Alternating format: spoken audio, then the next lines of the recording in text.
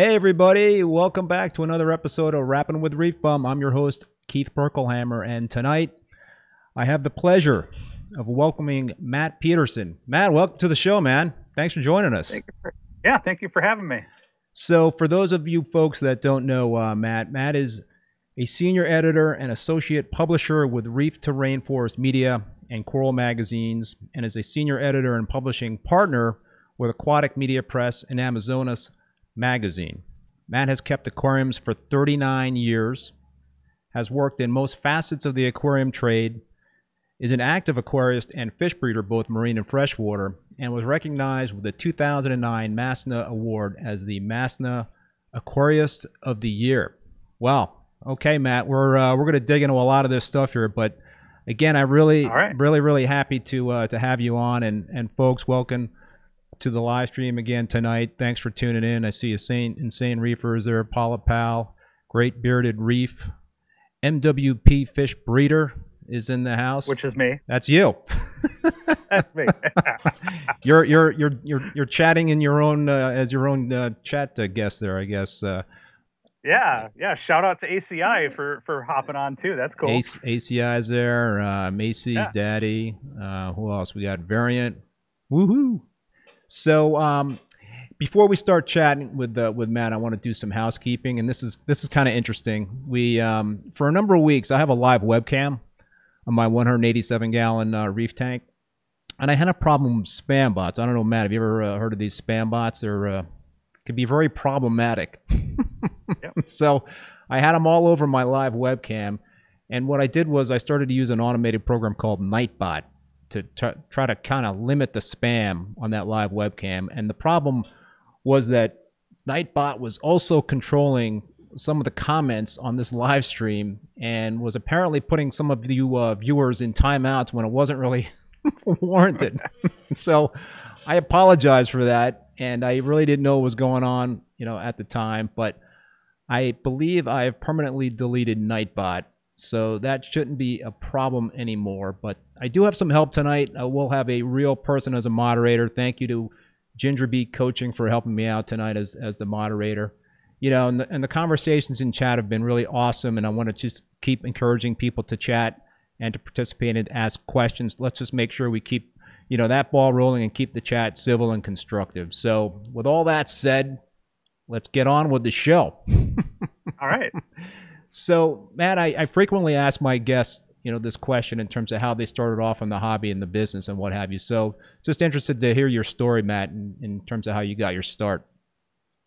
Well, I've told this story many times, and so I don't want to bore people who have already heard it.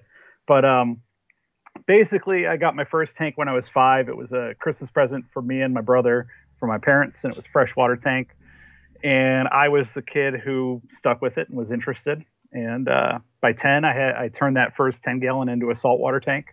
And then by 12, I said I need a bigger tank, and I got a 30 long. And then at 13, I started doing aquarium maintenance, and I was working at a company called the Great American Pet Mobile, and I took care of their small animal menagerie that they would take out to kids' birthday parties and schools and that kind of stuff. So I wasn't really legal to work, but it was a family friend connection, and I just came in for a few hours, took care of their stuff.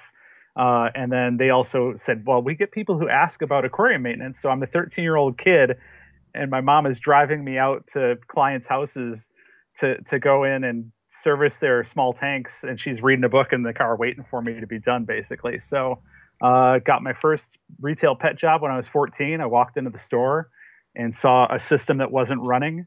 And I asked the guy, I said, hey, are you hiring? He said, no. And I said, well, if I get that system running, will you give me a job? Yes. So I came in on a Saturday, got this small central system running for the marine section of his pet store, and worked there for a couple of years and kind of bounced my way around retail aquarium trade for a while. And that's kind of the early years for me. So how did you kind of evolve after that? And obviously it turned into your profession full time.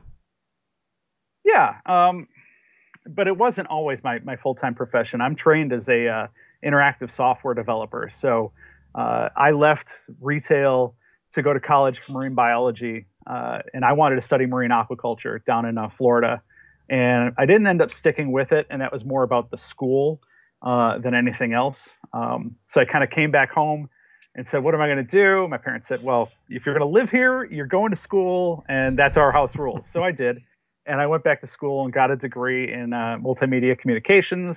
Ended up being hired on as a Flash developer. While I was in school, I was running a wholesale kind of hatchery operation with John Baker called the Cichlid Factory. It was in his house, and I ended up doing all the sales.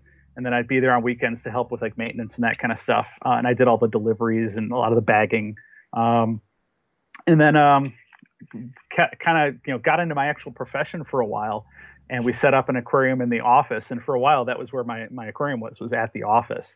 And kind of had a falling out with my employer after 5 years. And so the tank was left at the office. And I ended up, my next job was back in the aquarium trade for another retail guy and arranging imports, which I had some familiarity with due to my orchid business. And he wanted me to head up the maintenance department and really grow it. And so I was there for maybe, I don't know, 6 months. And I got another job in my actual profession.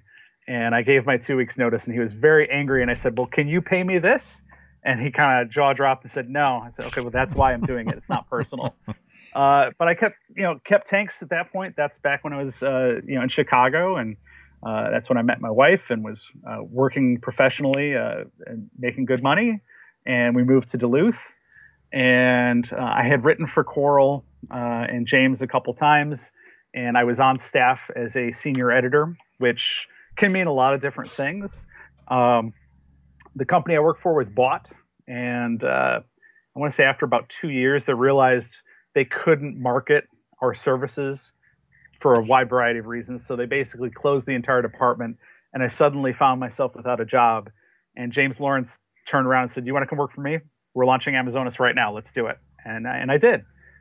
And so now here I am. And I've been with Coral and Amazonas since as my profession for the last since 2011. So before we get into more conversation, John Reed from Vermont, thank you so much, man, for that super chat. I really appreciate it. For Coffee and Cream, and as a thank you for all you do, well, we really appreciate that. Thanks a lot there, John Reed from Vermont. So how have things changed, Matt, in terms of, I mean, pretty much you have a multiple hats, I guess, in the print world in terms of the aquarium trade. How was that change in the digital age? How has the organizations you're with kind of evolved over the years? Well, it's interesting because you keep hearing print is dead, print is dead, print is dead. Every year the magazines continue to grow. So that's there's this is what people want. They want this. They want to sit down and hold this and look at that. We have a digital edition. And everyone gets that if they subscribe. And over the years, we've improved that digital edition. It's very mobile friendly now. It gives you access to, on the Coral side, I think it goes back to 2014. And right now, Amazonas also goes back to 2014. So when you're a subscriber, you're not just getting, your current issues, but you have access to that full digital library going back, years. I mean, other than that, it's interesting. We didn't jump on instantly and have an Instagram account, but we have Instagram accounts now, and things like that. So we are not always the quickest to jump on the latest trend, but we're there. And really, I think our main difference is we're not trying to play to the trends. We're trying to stick true to our mission of providing quality content that's been vetted by professionals, that's coming from experts in their field. So it's not just anyone can post anything on the internet, and you don't get that out of a magazine. Yeah, no, that was going to kind of be my follow-up question, is that in today's day and age, anybody like me can have a show, can have a blog, YouTube channel. So there's a lot of information out there. And I was talking about this with Julian Sprung on the show when I had him on, in terms of all these different channels of information. And there's a lot to sift through, and so that can be there could be a challenge, right, for somebody that might not be in the know, or might be reading something by somebody posting on social media that might not be something that they could back up. Well, it's information overload at this point, and really you can go out on the internet and find an answer that fits what you want it to say.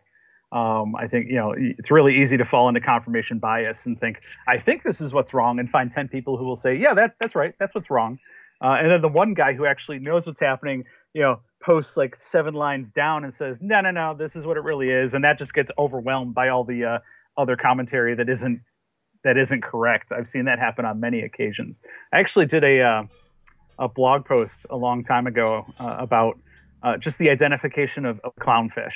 And I posted up some clownfish I had imported and basically asked people, I just got these, I don't know what they are. And I want to say it was like 2 people actually gave me the correct answer out of like 70. Oh wow. So it was really interesting. I think that post is called "Can Facebook Identify a Clownfish" or something like that. It was really interesting to see that you can get a lot of answers. That doesn't mean they're the right answers. Right. So when it goes through one of the magazines, like Amazonas, we're in our production for the May-June issue right now, and I'm running a little behind on my obligations, but every article has already been looked at by the author, by at least one editor, and if it was from Germany, it's already been through the entire German review process. Then it comes to us, and Ann Whitman and Courtney Tobler look over those things. Then I look over them. Stefan Tanner might also look over that thing. So you're looking at information that's been viewed by many people with lots of experience, all coming from their different areas of expertise. And by the time you get that finished product, I think it's about as polished and about as accurate and fair and balanced as it can be. So it's a lot different than someone just quickly rattling off a Facebook post or a forum post, or hopping on a video for 20 minutes and just rambling. Yeah, no, it is really just so important to have the credibility behind the information, and it's listen. There are a lot of outlets out there, and the forums are can be really good. There can be some very informative things on the forums, Yeah. but then there could be some misleading things on the forums. So, I mean, I grew up on the forums. I mean, that was last decade. Well, the 2000s. That was where information and things were happening. That was where that sense of community happened. And then I think if anything has changed, it's really been that migration away from forums and onto social media platforms. And that is the biggest problem that I see in the internet today. Is just that good information is lost. It doesn't easily come up in a search result. Whereas, you can go back on Reef Central. I believe all my posts from the 2000s are still there. It's still referenceable. You can go onto some of these websites and see things as they unfolded in real time. But if I post something on Facebook, no matter how cool it is, it gets buried, and a lot of people aren't going to see it. let's also talk about the stuff that you're doing for the industry as a whole. You're involved with MASNA right now, right? What's your role with MASNA? So my main role with MASNA is I volunteered to take over the MASNA Award program. So Aquarius of the Year and the MASNA Award, I now am helping run that for the organization. Can you just give a little overview for some of the folks that don't know what MASNA is all about? So MASNA is the Marine Aquarium Societies of North America. I think most people are most familiar with MASNA due to MACNA, Marine Aquarium Conference of North America. We actually have mini MACNA happening on Saturday. I believe that's when it is. I hope that's when it is. Yeah, the 27th. So that's an online mini conference because we're in this age of COVID. But MASNA is a nonprofit. Our local club is a member. There's a wide variety of programs that MASNA offers to help clubs. I think one of the best ones is the MASNA Speaks program, which helps offset the costs of bringing a speaker to clubs, especially small clubs like mine. Of course, right now we're not having meetings, we're not having speakers, but having that grant to bring a speaker out. I mean, I think my club's membership costs $50, and that gives us access to up to $300 twice a year or something like that. I mean, it's there to serve marine aquarium clubs, and then I think it really is focused heavily at this point on the Marine Aquarium Conference of North America. and bringing that educational trade show mix all together. Um, so that's MASNA in the short of it. I mean, there's the scholarship program. There's the my personal favorite, the Dr. Jim Lund Memorial Open Access Publishing Fund. My company, Mini Waters, donates to that every year, which helps fund open access publishing of marine aquarium related science publications. So a journal article, someone comes along and, hey, I did all this really great research and it's going to have a benefit for the aquarium hobby, but it's going to cost me $2,000 to have it published open access. I actually have to, as the researcher, have to pay for that. So that fund is there as well to help bring that kind of information to the market. So at the core, MASNA is all about marine aquarium education, about advancing the marine aquarium hobby, about advancing sustainable culture and captive breeding, and it all goes together. And there are a lot of different people involved, and it's a big behind the scenes organization. That is, I look at the volunteers I know. It's a very thankless job a lot of the times. So I would remind anyone who goes to a MACNA, if you see those MACNA volunteers, if you see the MACNA leadership, thank them profusely, because they're not in it for the money. They're doing this because they believe in the mission. So, do you think there's going to be a MACNA this year, or is that highly unlikely? I don't know. I'm also involved in the Marine Breeding Initiative, the MBI, and we held out as long as we could before canceling it. We were going to have it for the first year here in Minnesota instead of Michigan. So that's normally held end of July, and I can tell you that I have not seen anything yet about actually holding it this year. So, I mean, I can give my personal experiences only, which is my wife's a teacher. I have 2 elementary grade school kids. Our numbers in Minnesota were crazy for so long, and then they just plummeted like a rock. We sent my wife went back to school teaching a month ago. This is her first week with full-time in-person teaching. She only got vaccinated yesterday. My daughter has been here with me while my son has been back in school in hybrid, and then full-time, or they went back full-time. So she's actually going to go back full-time now. So I'm feeling cautiously optimistic. I am not an epidemiologist, but I have that science background enough to kind of look at this. I was watching our numbers because everything here in Minnesota is based on case rates, biweekly case rates. But you can see the 7-day numbers well in advance of those biweekly numbers coming out. So you can kind of say, okay, this is what I think the next number is going to be. And we kind of looked at it and said, things are staying low. We're in a good position now. Fine, we'll send our daughter back to school, but we're being very cautious. So I have no idea what the plan is. I've not talked to the MACNA organizers about MACNA specifically, but I think it could happen this year. I know a lot of other events are starting to come together. I think there was already an event down in Florida. So I think as we get more people vaccinated, and we all can kind of just come together and do our part with social distancing, keeping the mask wearing going. The science is behind it. And so if we just do that a little longer, I think we can get there. Yeah, no, that would be awesome. I think there is certainly a light at the end of the tunnel. Just looking at some of the comments, Great Bearded Reef, some members and officers from the Boston Reefers will be in attendance at the mini MACNA. Really looking forward to hearing Sally Joe's talk. Remember going to GARF's website 15 plus years ago. I remember GARF. That was like the first kind of real website where you could check out frags, right? That, and I loved the concept of the bulletproof reef. Yeah. I love here's the way that anyone can get into the reef aquarium hobby inexpensively and successfully. Mm-hmm. That was huge. Yeah. That was absolutely huge. Yeah. Another comment. Let's see here. Alex Correa is asking you, Matt, how you guys choose the articles for each issue. I'm assuming for both of those magazines. They are sure.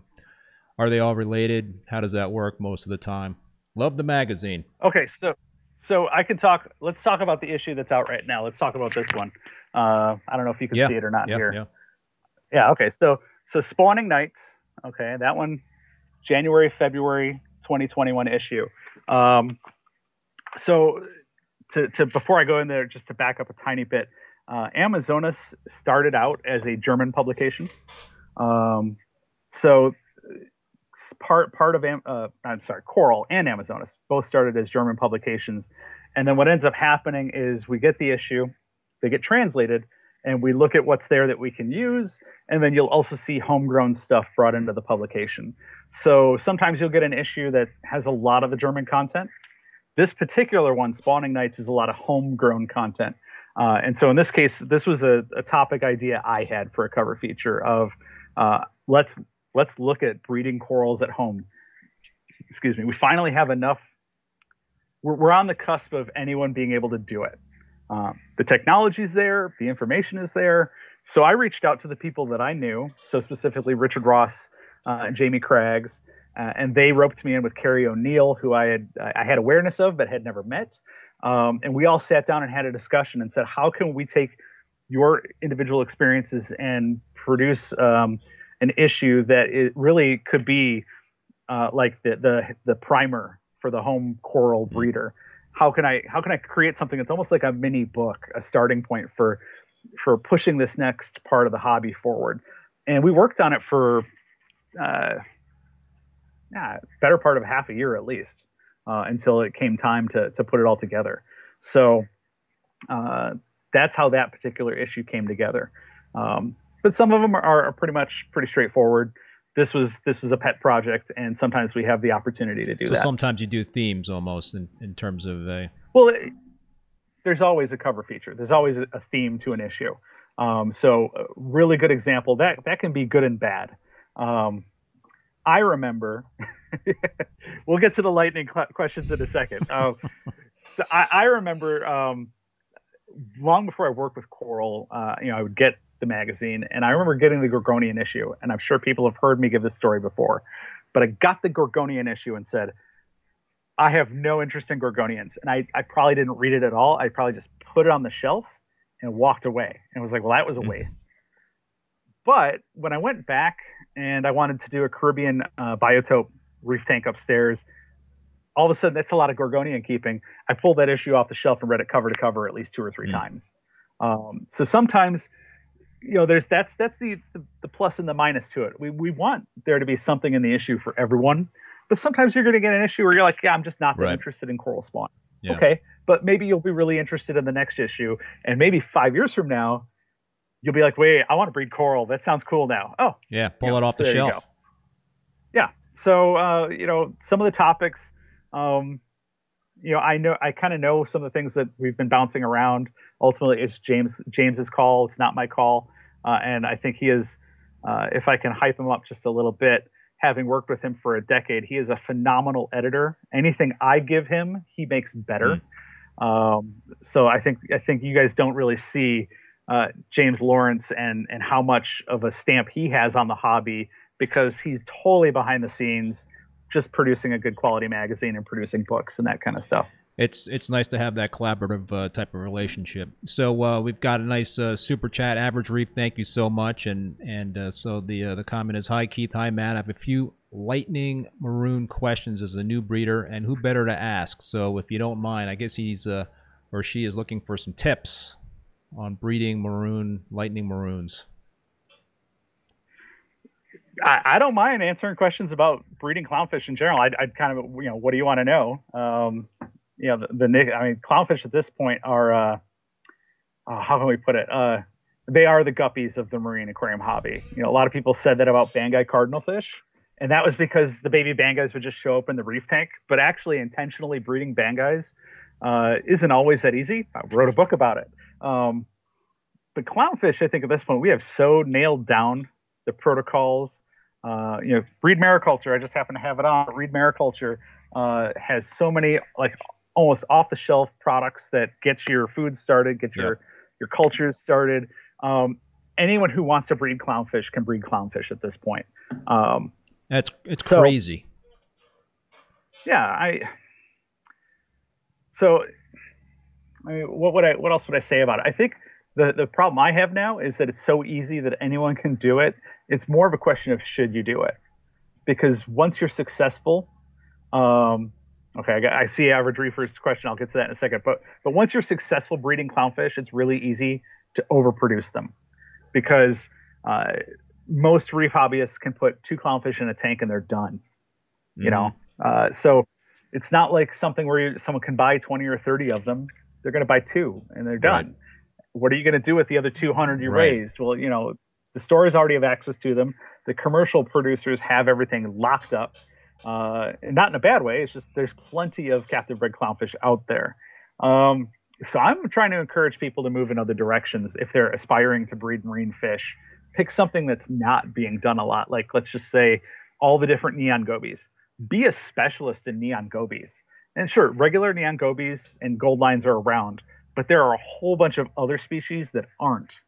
And they show up once in a while at places like the Diver's Den. Grab those and breed those because no one has them. And so now all of a sudden people want what you have because no one else has it.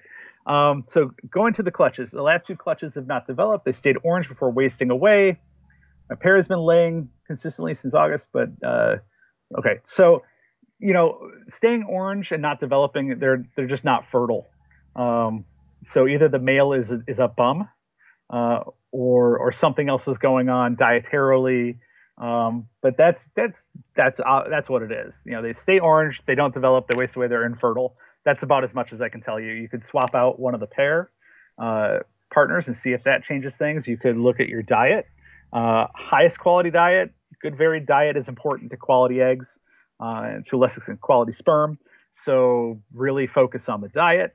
Um, those would be the places I would start. If it's a problem with the female, one of the tips that I got from Joe Lichtenbert of Reef Propagations Inc., who bred clownfish in the Chicago area for 20 years and I think was the biggest commercial hatchery no one knew about. His tip was if you're getting bad eggs or if the parents are eating the eggs, feed the fish eggs. Hmm.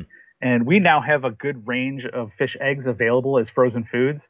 So pick up some of those frozen egg offerings. Try feeding those to your fish. See if that improves the quality of the eggs. Slowing down in the winter, if there's seasonal impacts, if your day and night cycle is being influenced by the window next to the tank, the fish pick up on that. So they'll come back around. Clownfish live easily 10 years. They can go up to 30. Wow. So you've got plenty of time to refine this because as long as they're healthy and you're treating them well, they're going to keep breeding for a long time. I think on the original Lightning pair, I stopped counting after 50 spawns. I was like, well, Whoa. this is just silly. It's just like, I don't need to count every single one anymore. So Great Bearded Reef, thanks for that super chat. And wow, John Easley, thank you so much for that super chat. That is awesome. Really, really appreciate that. So, Matt, how tough is it to get into fish breeding? Is that something that you really need to do a lot of homework on, a lot of research on, make sure you're set up right? I mean, can you get into it with a pretty low cost of entry and be successful? yeah, I mean, you can. You just have to have realistic expectations.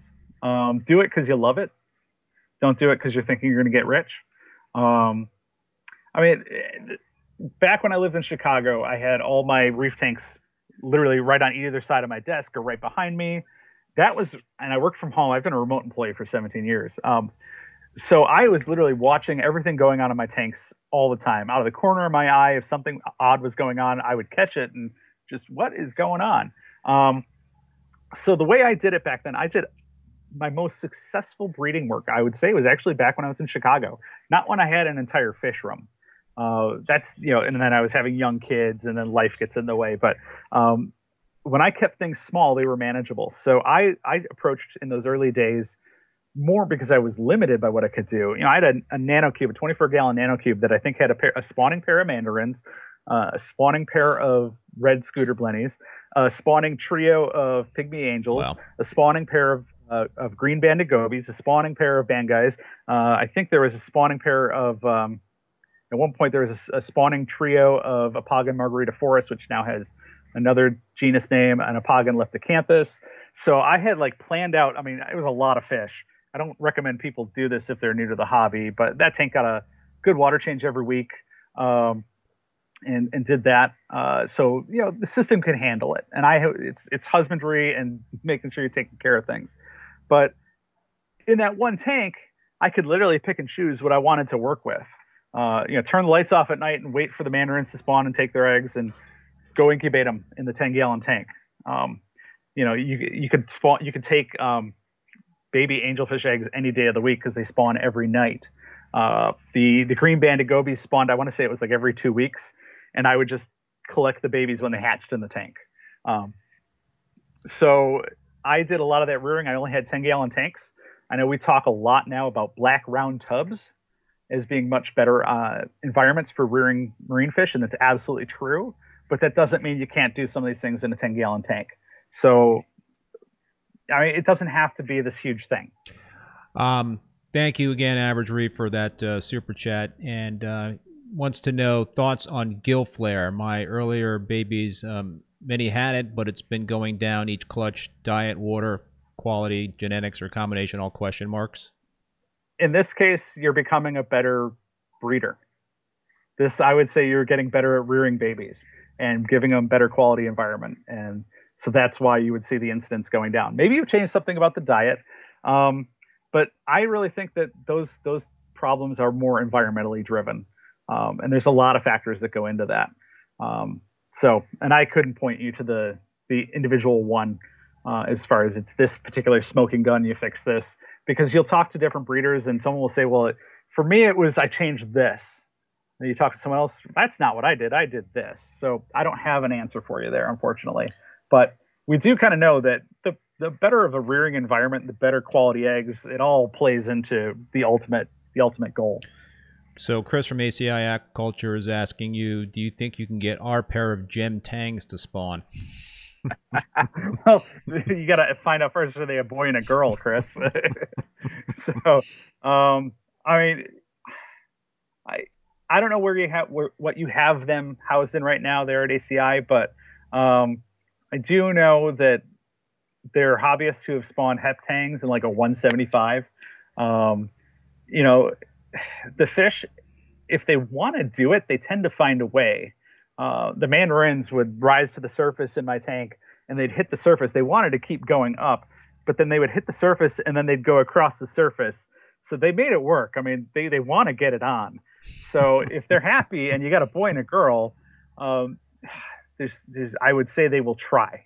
I can't say it will work well, but they will try. It's like, teenagers in the back of a car maybe, but they'll try. Chris is saying it's a bonded pair. They were collected as a pair. So maybe there's hope. Yeah, but I don't think that Zebrasoma are really pair bonding fish. I don't know. I mean, watching how they spawn at like the like Joe Iulo's 20,000 gallon reef tank, I mean, they use that whole tank when they're spawning. So I don't know. I'm not a tank breeding expert. I would say talk to the guys at the Oceanic Institute, talk to the guys at Biota, see what they have to say. So the New York fish guy, Felix Miranda, have you seen the movies My Octopus Teacher and The Octopus in My House? Have you considered an article on the octopuses? I have not. I'm aware of My Octopus Teacher. I'm aware that it's out there, but I haven't watched it. I've not heard of the other one. Cephalopods are such a niche thing that I don't know that we would ever do a cover feature on them. They're such a tiny part of the marine aquarium hobby. I'm sure we've probably written about them at some capacity in the past, but it's not something that's been on our radar lately. Doesn't mean it won't show up. We like hearing suggestions. So Thus Reef has a question, and I'm not going to read this out because I'm not going to be able to pronounce it. So you can. Ketodon austriacus. There you go. And no, but I still have the Melapterus and the Trifasciatus pair. They're over in the dining room area. No, I have not seen an austriacus available. Melapterus keeps showing up. I don't know what the story is there. I remember giving my talk on the corallivores in 2018 at MACNA, and someone from the back, maybe it was you, was shouting, "I know where to get austriacus." But I have not seen one available. Otherwise, I probably would have bought it. So Coral Vids is asking, does anyone breed cephalopods for the aquarium industry that you know of? Currently, I'm not aware of anyone doing it currently. Okay. That doesn't mean there isn't someone out there, but I can't say that I've seen captive bred cuttlefish. Sepia bandensis were a big one for a long time. Laura Birnbaum was really pushing that. but I think she's not doing that currently, and I don't know that anyone else jumped in and saw a great opportunity. I can't point you to any place in particular. What captive bred fish excites you the most? If you had to pick one. Well, the biggest breakthrough in a long time has been the tangs and the butterflies. Seeing those unthinkable fish suddenly done, and I shouldn't say suddenly because there was a lot of decades of research and failure leading up to those things finally happening. Those are game changers. Captive bred wrasses were game changers. I mean, think about, once you generally break into a category, what you learn about that one particular species you were successful with, you can start trying to apply it to other species. And maybe it's exactly the same, or maybe it's just a little tweak, but you can all of a sudden start knocking down all those other species that are in a genus or a family. And it's not that they're suddenly going to be available commercially.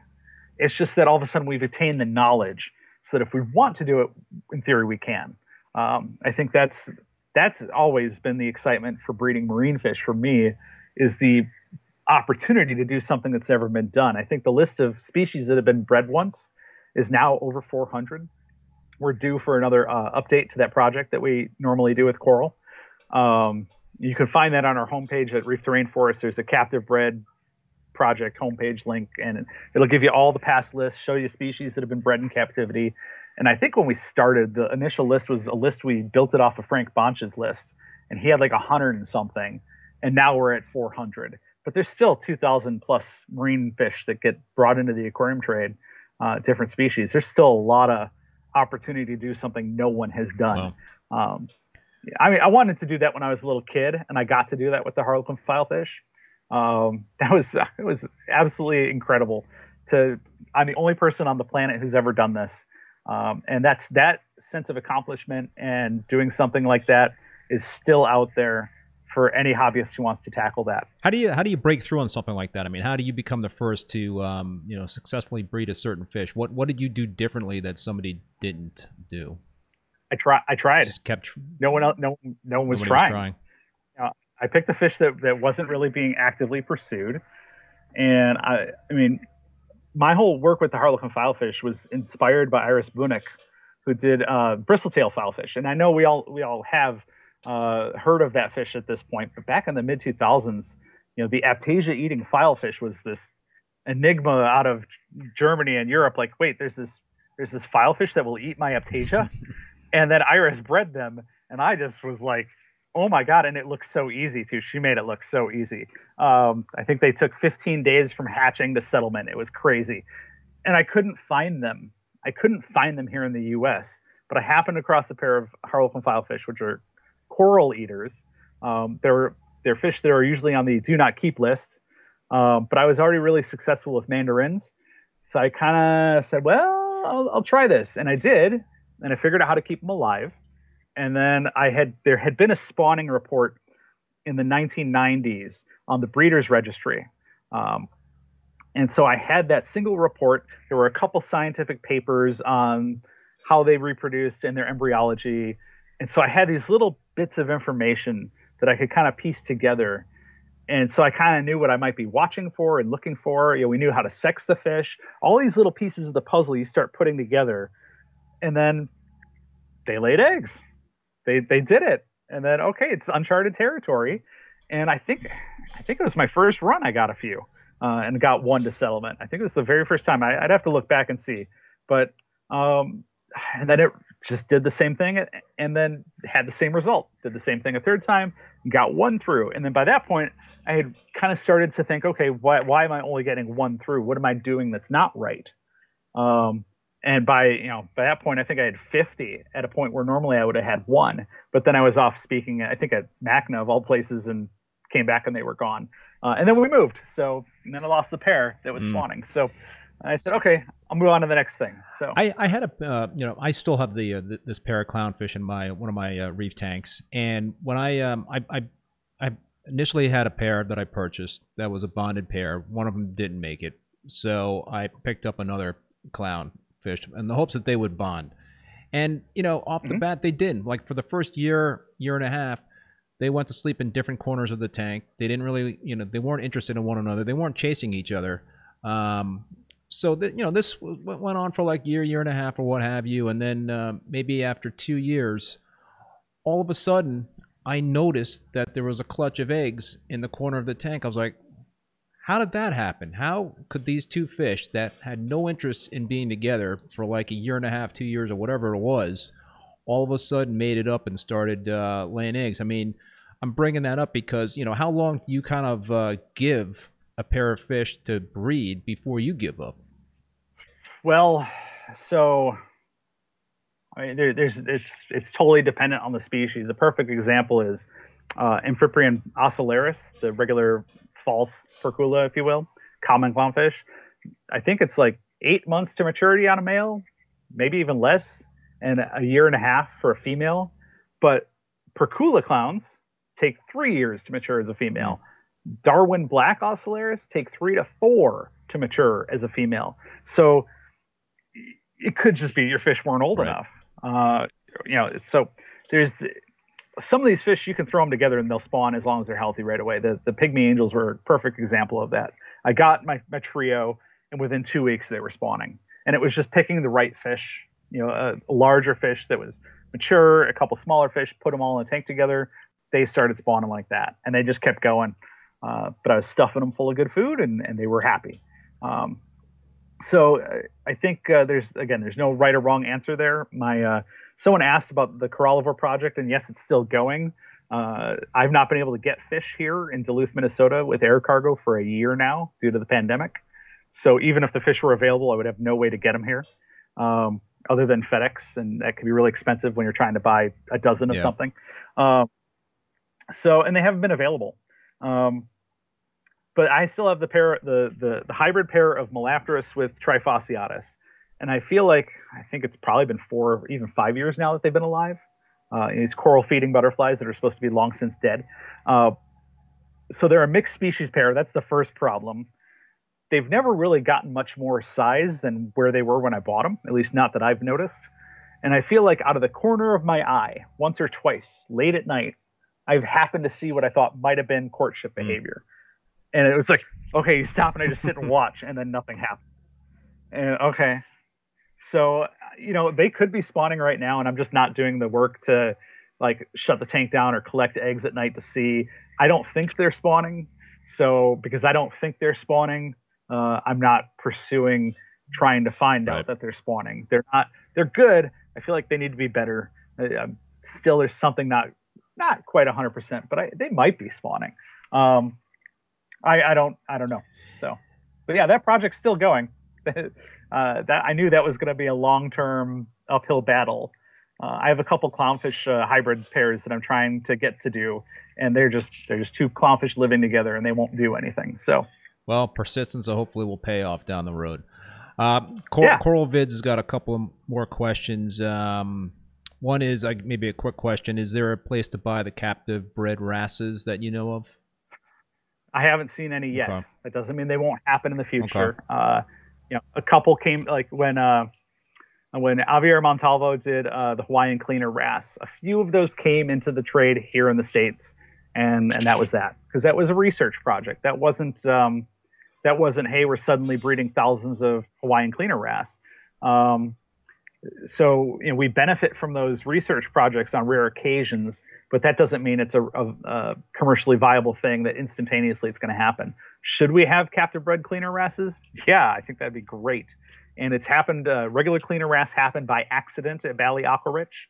He was rearing angelfish eggs, and along with all the angelfish that grew up, well, he's got cleaner wrasses in the pond with the angels, and surprise, baby cleaner wrasses. Now, I'm reminded that there are captive bred harlequin tusks at Bally Aquaridge right now. That's a new thing that happened this past 3 or 4 months now.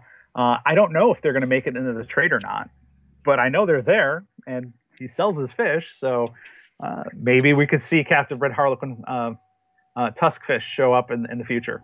Coral Vids has got another good question. I think this is something I don't know. What is the difference between captive bred and aquacultured?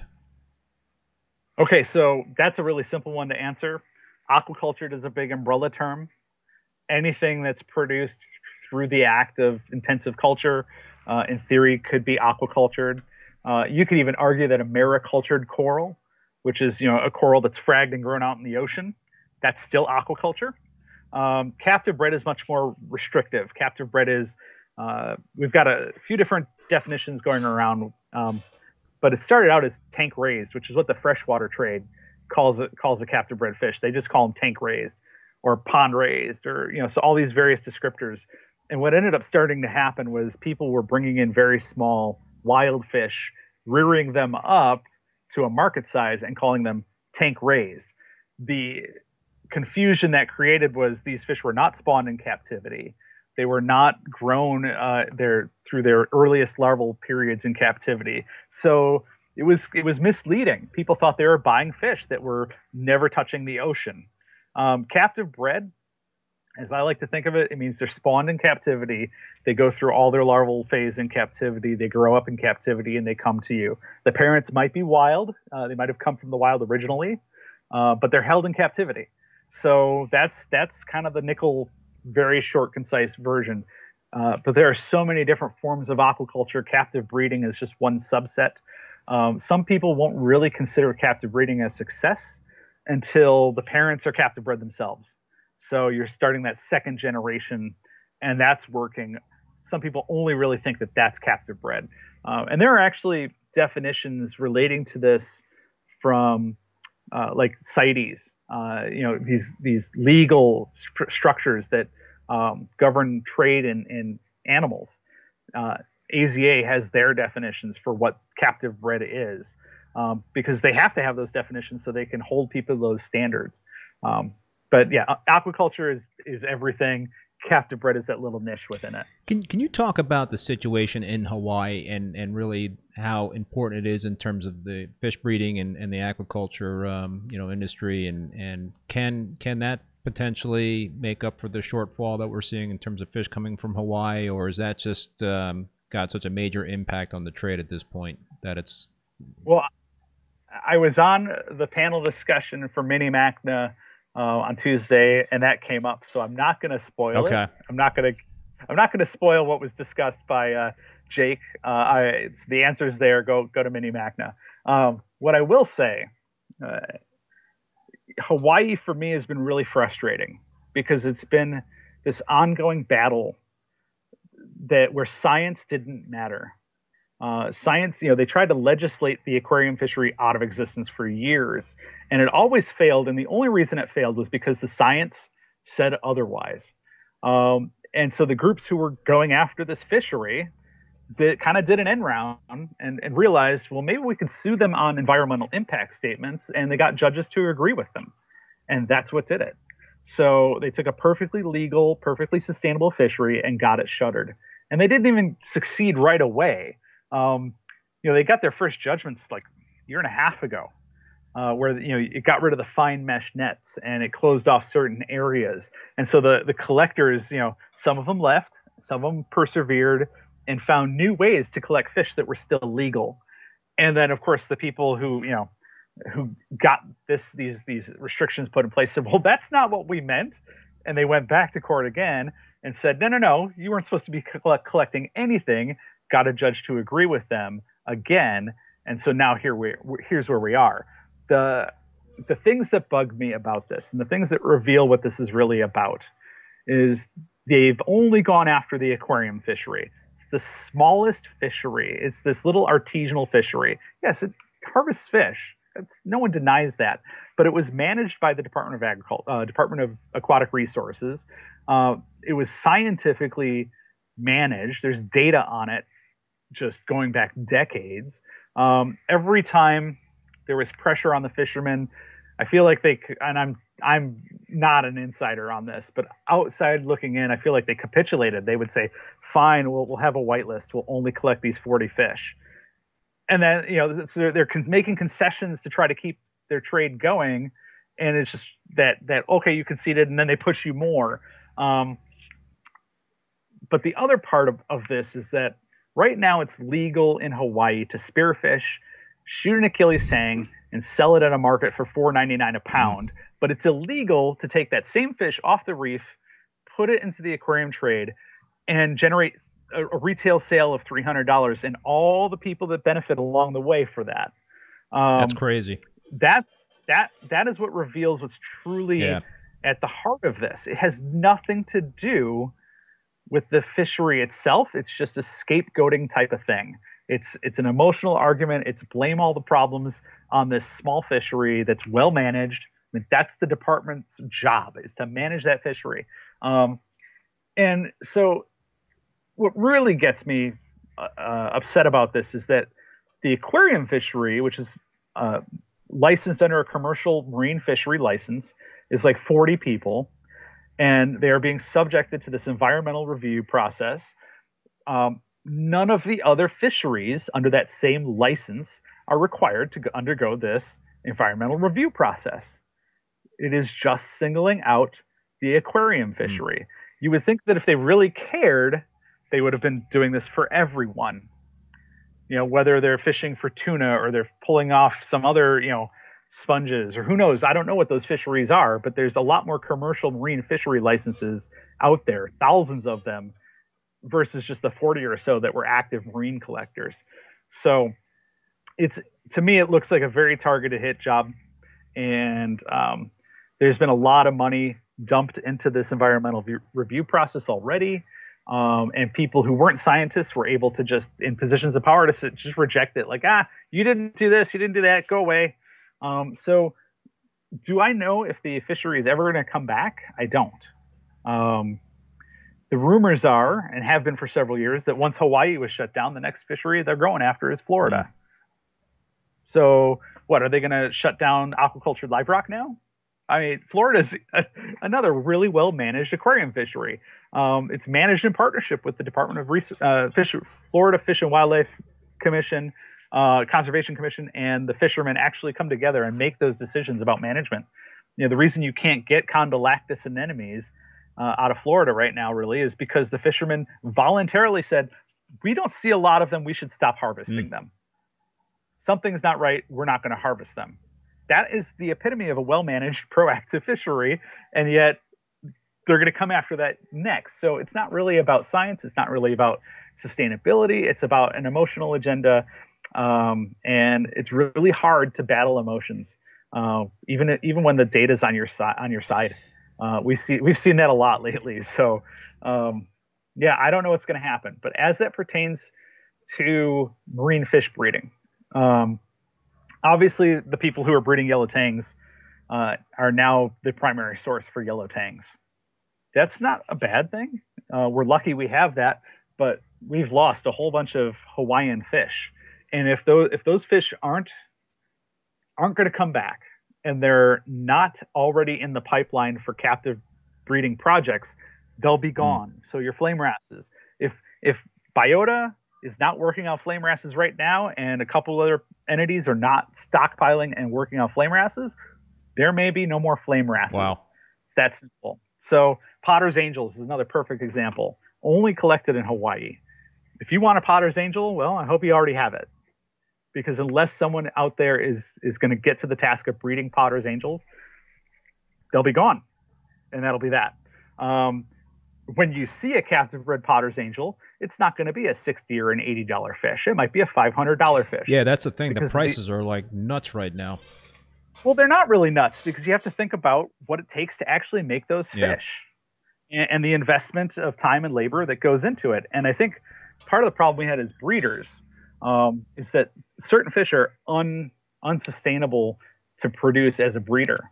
Perfect example is the Banggai cardinalfish.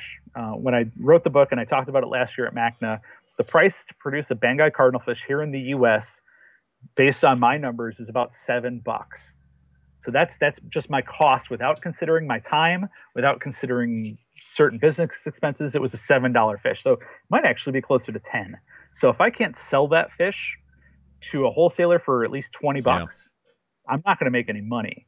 And if I'm going to try to have a business selling Banggai cardinalfish and producing them and having just one person, I'm going to need to sell a couple hundred a month, and I'm going to need to be getting good money. So the problem is that would all be well and good if you were the only person doing it, because then you would just set the price. You would say, if you want Banggais, They're $60 retail, and that's that. But when there's wild caught fish that are being blown out for $3 or free with your order, really hard to get the money you need. And then it was really interesting because we wrote the book, we published it and released it in 2013, and by 2014, the price of a captive bred Banggai at retail had gone from $45 down to $15 at your local Petco. And it was like we did all this work, we did all this planning to maybe, if we needed to, produce these fish as a hobby, and boom, it's all done because a large scale operation was set up and started producing fish. And so, and that's fine. That's how it's supposed to work. I don't know what we're going to see in terms of Hawaiian fish in the future. And they're not going to be cheap. Yeah, no, and that's okay. I can't believe the prices of the yellow-eyed coal tang right now. I think I bought one about a year and a half ago for like $50, and I noticed the other day it was like $400. It was like, oh man, wow. And it's a brown fish with yellow eyes. It's not even that pretty, I know. But yeah, it's totally common, very affordable type of fish in the past, and like, whoa, things went crazy. Matt, in terms of the the Hawaiian situation and the things that are going on in terms of the lobbying and what have you, does the marine aquarium trade have enough lobbying power? I saw in the chat here somebody mentioned PJAC and PJAC. I mean, PJAC has been behind this the entire time. And I know the amount of money they've spent. I'm not at liberty to disclose that. But man, I mean, this is a classic example of the underdog. The aquarium fishery is absolutely the underdog in this. How can folks help? I mean, you could argue, well, send more money to PJAC, but I mean, it's a lot of money. Yeah, I mean, we don't have what the reptile hobby has, which is USARK. Reptile hobbyists have been up against the wall for a long time because people freak out about your 6-foot boa constrictor and want to make it illegal for you to have one next door to them. So they're in a different mindset when it comes to protecting their right to have their hobby. So USARK, I mean, it's well funded by all the people in the trade. Hobbyists donate like crazy to it because it's literally they recognize the need. We don't have that, so I don't have a place to tell you to put your money other than PJAC, which is not bad. But PJAC is about more than just the aquarium trade. Donate to the Aquatic Defense Fund. I have on occasion when I've had extra cash, I'll throw it there. Those donations will add up, but it is a gigantic legal battle, and you can run out of money. If the other people can just outspend you, that could be it. So, yeah, I'm not terribly optimistic. It could all change. I could be totally wrong. And 3 months from now, the revised environmental review statements go through, and they finally concede that no, we really can't stop this because it is a legal fishery. And it could all come back, but you have to wonder how many fishermen lost their jobs and won't be able to come back. You have to, they were lobbying for only 13 or 14 licensed collectors. All of this effort was to allow 14 businesses to continue to operate. That's nothing. So cheap Hawaiian fish are never coming back. They're going to cost more. Whether they're captive bred or wild, they're not going to cost what they used to cost. So, and that's okay. Maybe they shouldn't have cost what they cost. So much of what you're seeing right now with the high prices, when they saw this happen, all the suppliers raised their prices, and a lot of that money went back to the divers who were being put out of work. So at least that's what they were saying they were doing with it. So it's not bad to do that. Yeah, I don't know. Matt, what about the coral side of this whole equation in terms of coral collection? When I had Jake Adams on, and we talked about that and aquaculture and corals in the oceans and what have you. And I think my question to him was, well, there's so many folks out there that are raising that are propagating corals in their own home aquariums, and folks like ACI Aquaculture are doing it. I mean, it's a lot easier to do that versus fish. Could that be sustainable? Do we have to rely on the folks that are aquaculturing, corals in our oceans? What are your thoughts on that? I think we should. I think we absolutely should support mariculture. That's a no-brainer. Um, and I'll tell you why. Coral, as it stands now, when we're fragging, I mean, the prices for coral stay up where they are because it's a low production kind of system. You take this Poecilophora that's this big, you break it up, you get 10 more, and you wait 6 months, and then you can maybe make that into 30. So, it's this very slow process of building up a population. Fish, one spawn of clownfish, you might have 300 babies. You can overproduce fish really easily. Um, if you're not gauging things. Coral, I don't think you can overproduce coral that easily. Maybe some of the really run-of-the-mill basic stuff, but you can find someone who will buy it and give you at least a fair price. I mean, ORA still cultures xenia and soft corals. We need beginner corals. There's nothing wrong with that. Um, Ocean mariculture, farming corals in the ocean, like in Fiji, like what's being done at Bali Aquarium right now in Indonesia, these other places, you're creating a reason to take care of the ocean. To make sure that you can still grow corals in the ocean. It matters if nearby pollution is killing the farm. People are going to get upset. If there's no farm, no one's going to care. So there's this whole thing about the things that we do that are tied to the ocean. And it's also something we see in the freshwater side of the trade with like Project Piaba, where if you have this beneficial fishery, this beneficial natural resource extraction that's renewable, people become vested in it and protect it because it's their livelihood. If they're not there doing that, there's no reason to protect it. They don't notice the problems. They don't, it has no impact. So, one of the things that's gone back and forth since the whole flip of yellow tangs no longer being available is that the ocean probably is the better place to rear a yellow tang. It's probably, like, from a carbon footprint standpoint alone, it's more environmentally friendly to just take it out of the ocean and ship it. So, versus all this intensive culture and all the electricity and power that goes into doing that. So, we could argue about what kind of future we want to have, and maybe we'll only be given one particular option. But I mean, I love maricultured coral. Like, getting the hitchhikers is cool. It's not all new varieties. Having the ability to maybe be licensed as a farm. I mean, one of the things we talk about not shutting down wild harvest is breeders need fish. Public aquariums get their fish through the same channels as the aquarium trade. Breeders get their fish through the same channels as everyone else. You got to have. I'll have to get to that question a little bit, maybe, but you don't have to have massive harvest, but you need harvest. You need access to those raw materials to start captive propagation projects. So if I was running a coral farm somewhere, I would still want to make sure that I would be allowed to go snorkel the reefs. And as the farmer, if I see some really cool coral that I want to bring into my farm and try to culture it, that hopefully I would be licensed and allowed to do that, because that's minimal. Right. So, it's going to evolve and change. I think the freshwater hobby, we say, is 90% cultured and 10% wild. And I don't know where the numbers are for the marine aquarium hobby now, but we used to say it was 90% wild and 10% cultured. So those numbers are gonna change. We're gonna see more culture. It's just inevitable. I feel. So I want to address Remarkable Reefs, and thanks for the super chat. Yeah. So Biota was selling yellow tangs, profiting 3 weeks ago for 119.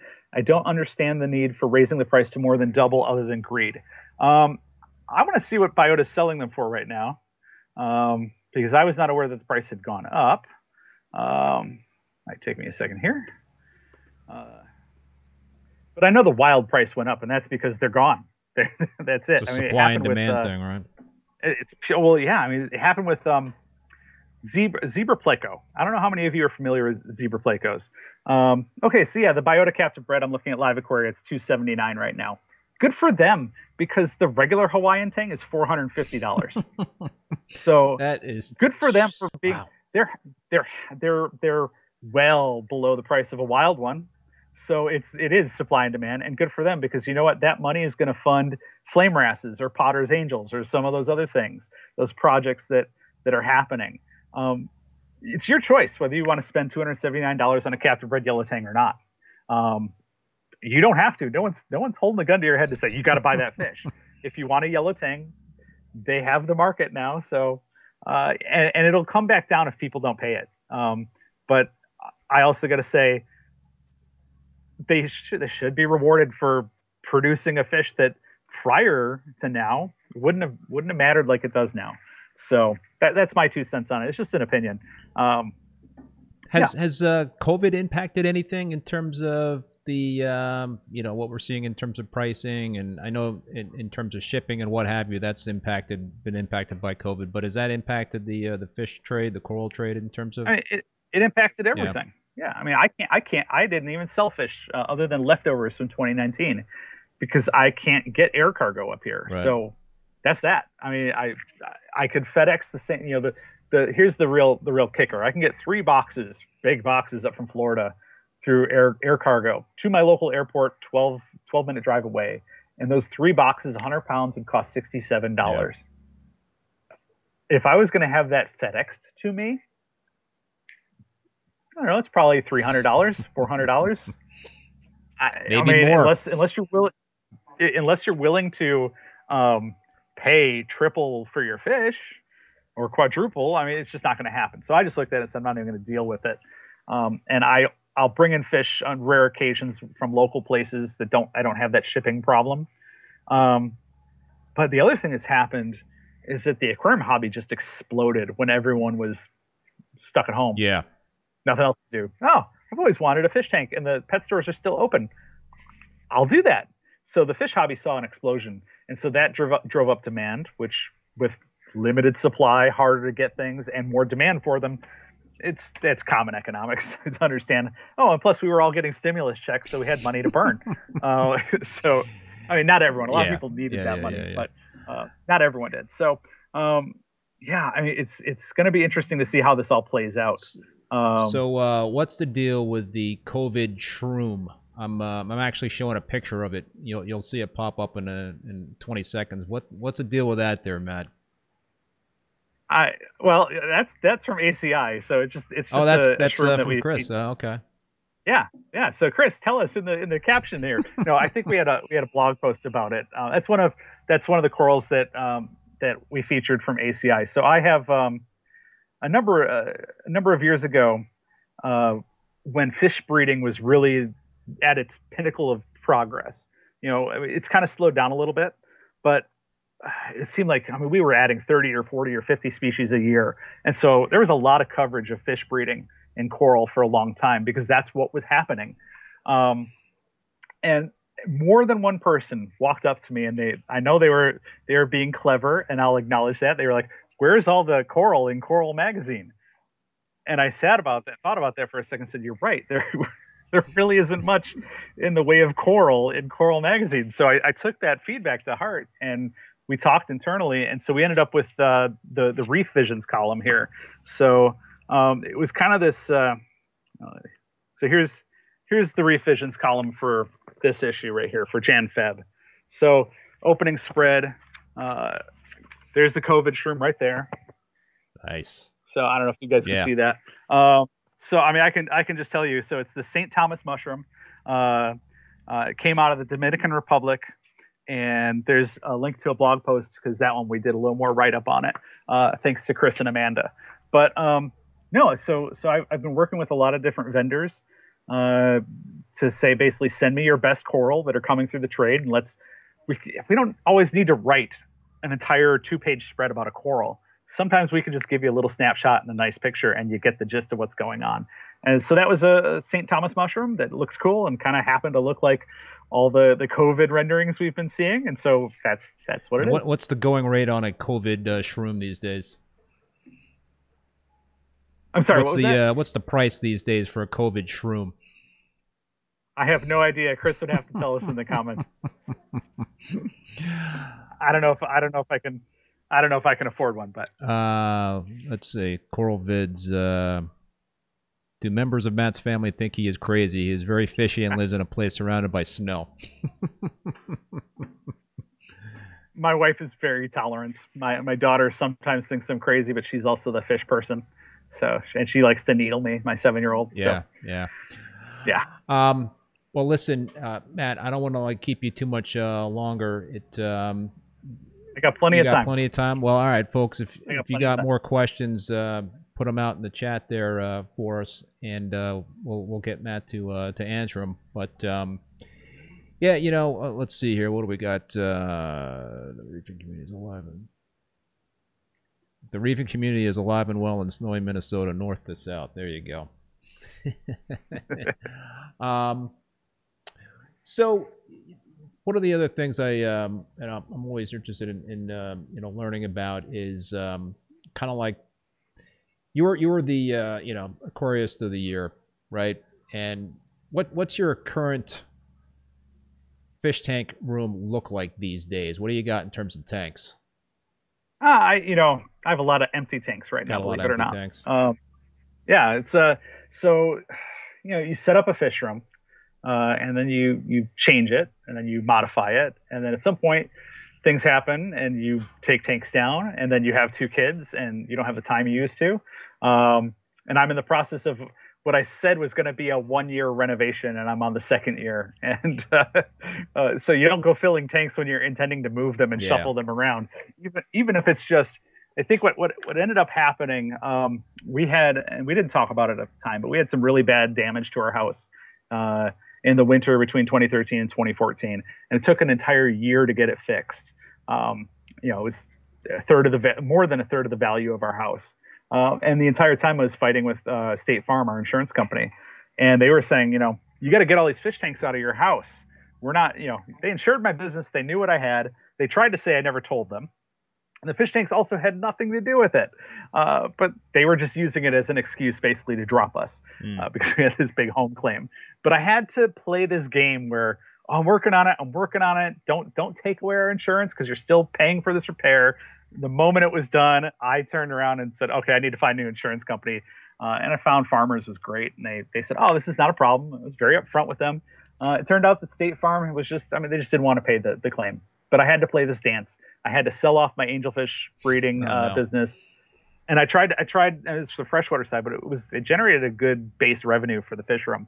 And first, I gave a good portion of that to the guppy breeders I was working with, and I showed them. They spent 2 days here. I showed them exactly how I was doing it, told them exactly what they needed to do. We had a buyback agreement. I was going to purchase the fish from them, and they never got the production up. And every month we'd have a phone call or an email, and I'd say, have you figured it out yet?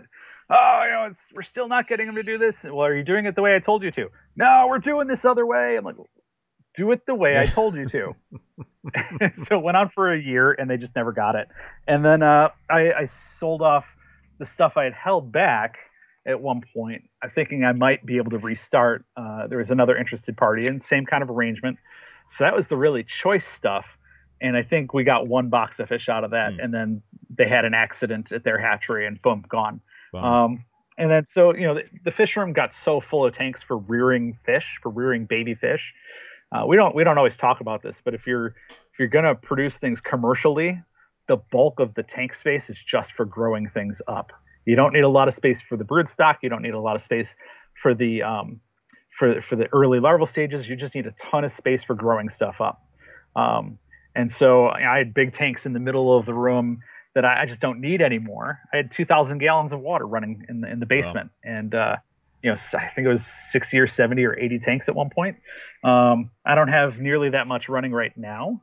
I've also replaced a lot of it with vivarium plant production because I saw that as a great opportunity for actually for fish stores to move disgruntled like reef hobbyists. You come in, you've tried to keep a reef tank and it just hasn't worked. That happens. The same way that I used to take the guy who had a 200-gallon tank for French angelfish and a lionfish and was just unhappy with it, just a fish only tank. He'd come into the store and be like, I just want to get rid of my tank. Do you guys buy tanks? What should I do? I would take that customer, walk them over to the African cichlids and say, hold on a second. You're not going to get your money back on that tank at all. So before you go down this route, this didn't work out for you. Look at these fish. just drain your tank, fill it with fresh water, and we'll put a dozen of these African cichlids in your tank. And then a month later, you'll come back and you'll buy another dozen. And you can keep doing that for the rest of the year. And you'll have like 60 or 70 fish in that tank. And they'll all look like this and they'll all be colorful. I can't tell you how many hobbyists I kept in the hobby by just finding them the right hobby for them. Right. So when I got sucked into the vivarium hobby, it's just a terrestrial reef tank. And I saw the opportunity there, and it was a little bit of a hedge my bet, if you will. And it's really good because I couldn't get fish last year. I had no problem selling lots of plants last year. So I literally made up all the fish business I lost with all the plant business I gained. There you go. So, it's but I put it out there to the fish stores to say, this might be something you should consider. This is another emerging hobby. It's the least maintenance of the three of a planted freshwater tank, a reef tank, or a vivarium. You spray it. If you have dart frogs, you give them fruit flies. That's the one problem. They're silent. There's nothing to leak or Right. So, yes, and they're all related, and it's amazing. Someone asked if I was still breeding orchids, and no, I'm not. But this was like, oh, I can put orchids in my vivariums. I'm going to do that. So it ticks all these little boxes that we all have as people who are interested in just the biodiversity that we want to put in our glass boxes. And so, whether you're keeping freshwater, saltwater, a vivarium, they're all in that same group of interest, and you can easily fluidly move between all of them. I do like to get into arguments with Mark Levinson about freshwater fish, though. So it's been a while. I'll have to do that again, just to start warring and say, there's no good freshwater fish. I'll send him a picture of a discus. Oh, that's horrible. I'll send like a Sohal. I love Congo tetras. That's my favorite freshwater fish. I know tetras are awesome. Yeah, they really are. So Coral Vids is like, can I be Matt's fish room intern? Actually, I have a job posting right now for someone here in Duluth. Yeah. Oh wow. I do. There you go, Coral Vids. I do. Check it out. I've been trying to. It's only contract, part time. Basically, help me get the fish room back in order to where I want it to be. I've been talking to friends around the country. One friend in particular, I've been like, you need to come here, even if it's just for 2 weeks, and I'm going to pay you cash. And if you don't hit 600, there's no 1099. If you do, there is. And I want you to run this project. Mini Waters has gotten to the point where I recognize the need for help, but I want to find the right person. I'm not just going to put an ad on Craigslist and welcome people into my basement. So a couple of questions that were in the chat earlier that popped up again, and I'm sorry I didn't get to them before, but Alex Correa, I think I'm pronouncing that right, Alex. How do you see, so this is kind of a change of pace right here, and the questions regarding lighting in terms of metal halides and T5s, and he's asking basically, are you seeing any kind of trends in the U.S. lately, and any ideas on the halide T5 articles in the near future? I think that's dying technology. It's done. I think it's done. I know there are people who like it and prefer it. And yeah, but I think in the long run, here's the perfect example. I have in my basement, they belong to the club, a pair of 400 watt, brand new in the box, Hamilton, T5, 400, metal halide fixtures, all the bulbs and everything. And I couldn't sell them for $200. It's like $1,000 worth of lighting, brand new in the box. I can't even get $200 for it. That tells me everything I need to know, at least locally, about what people want. I might end up using them on my pond, but I think we're just to that point where LED has matured to the point where there's no reason to go any other way. And yeah, the buy-in is higher, but the long-term benefits far outweigh that higher price tag. Yeah, I've had great success with 400 watt 20K radium bulbs with T5s. They just grow SPS like weeds. So I've been doing that for 25 plus years. But my new Peninsula tank, I'm finally made the switch to all LEDs. I went with the GHL Mitras. I don't have any corals in the tank yet. It's only like 4 months old, the tank. So, but I took a PAR meter underneath the lights, and I got some great PAR readings. The spectrum. I am going to be mimicking with the help of a guy by the name of Telegram on Instagram and YouTube. He was able to send me a spectral plot that mimicked the 400 watt Hamilton bulbs as well as the 250 watt radium bulbs, and they also apparently are very close to the spectrum for the AB plus spectrum on the Radions. So that's what I'm going to be using. And yeah, I think, hey, listen, they've got great coverage, they've got great power, they've got the spectrum that I like. So I think it's all pluses in my book. We'll see what happens, but I mean, you might like it, you might not. But I mean, it's just it's just to the point where I don't think we're going back. I think it's just as less people buy it, eventually we're going to not get the bulbs we want anymore because no one's buying them, and so they stop making them. And so should I start hoarding the 400 watt 20K radiant bulbs at this point? I mean, you might want to. I don't think they go bad. So if you're liking those, I mean, keep using them. I mean, maybe there's other uses for them that I'm not aware of outside of the reef hobby that will keep them going. I think Adam from Battle Corals has been hoarding Iwasaki bulbs, for a while, in fear that those were going to be going away. Yeah, I don't know. Oh yeah, Jason, your son, absolutely. We need to talk. I'm just looking through the chat really quick. And yes, Remarkable Reefs. I do keep dart frogs.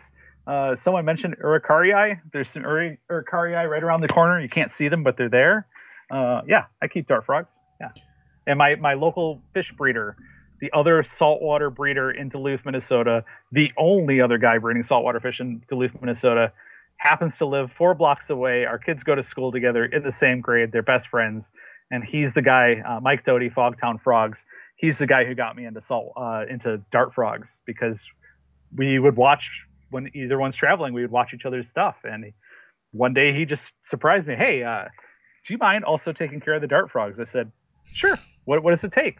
And he said, so you spray them and you put the flies in. And I looked at him and said, that's it? He said, yeah, that's it. There's nothing else I have to do. Nope. Sounds pretty turnkey. And that's when the light bulb went off, and I said, So yeah, so it took a little pushing, but he and another friend of his kind of handed me some tadpoles and said, "Oh no," I said, "No, I don't want the tadpoles." And they just let your kids watch them, morph out. And if you really don't want the frogs, you can bring them back. They knew exactly what they were doing. So yeah, so we have dart frogs too. But I'm not a good dart frog breeder. I suck at it. I'm really good at growing plants, though. What is a dart frog? What does a dart frog look like? You don't have anything. I don't have anything handy that I can just hold up in front of you. But a poison dart frog. They're the little colorful small frogs that are found, in South America. That people are familiar with them. The natives there will use them to poison the tips of their arrows, and but in captivity they're perfectly harmless. They don't have their toxins. There's some that are really secretive, some that are really bold, some that are quiet, some that are loud as heck. It's just a little terrestrial frog that's really brightly colored. It is literally the dart frog hobby is just the terrestrial version of the reef hobby. It's so amazing how similar they are when you realize, it's like you can only have one pair of dart frogs most of the time in a tank, just like you can only have one pair of clownfish in a tank. And so you get collectoritis, where people who like clownfish will have dozens of little tanks with a pair of clownfish in each one of them. But you can put a lot of different corals in each one of those tanks, and you can put a lot of different plants, a lot of really rare and unusual plants in each one of those tanks. You got to think about the real estate, right? I mean, yeah, well, and just, I'll let other people produce the frogs. I'm going to produce the terrestrial corals. I'm going to produce the plants. And so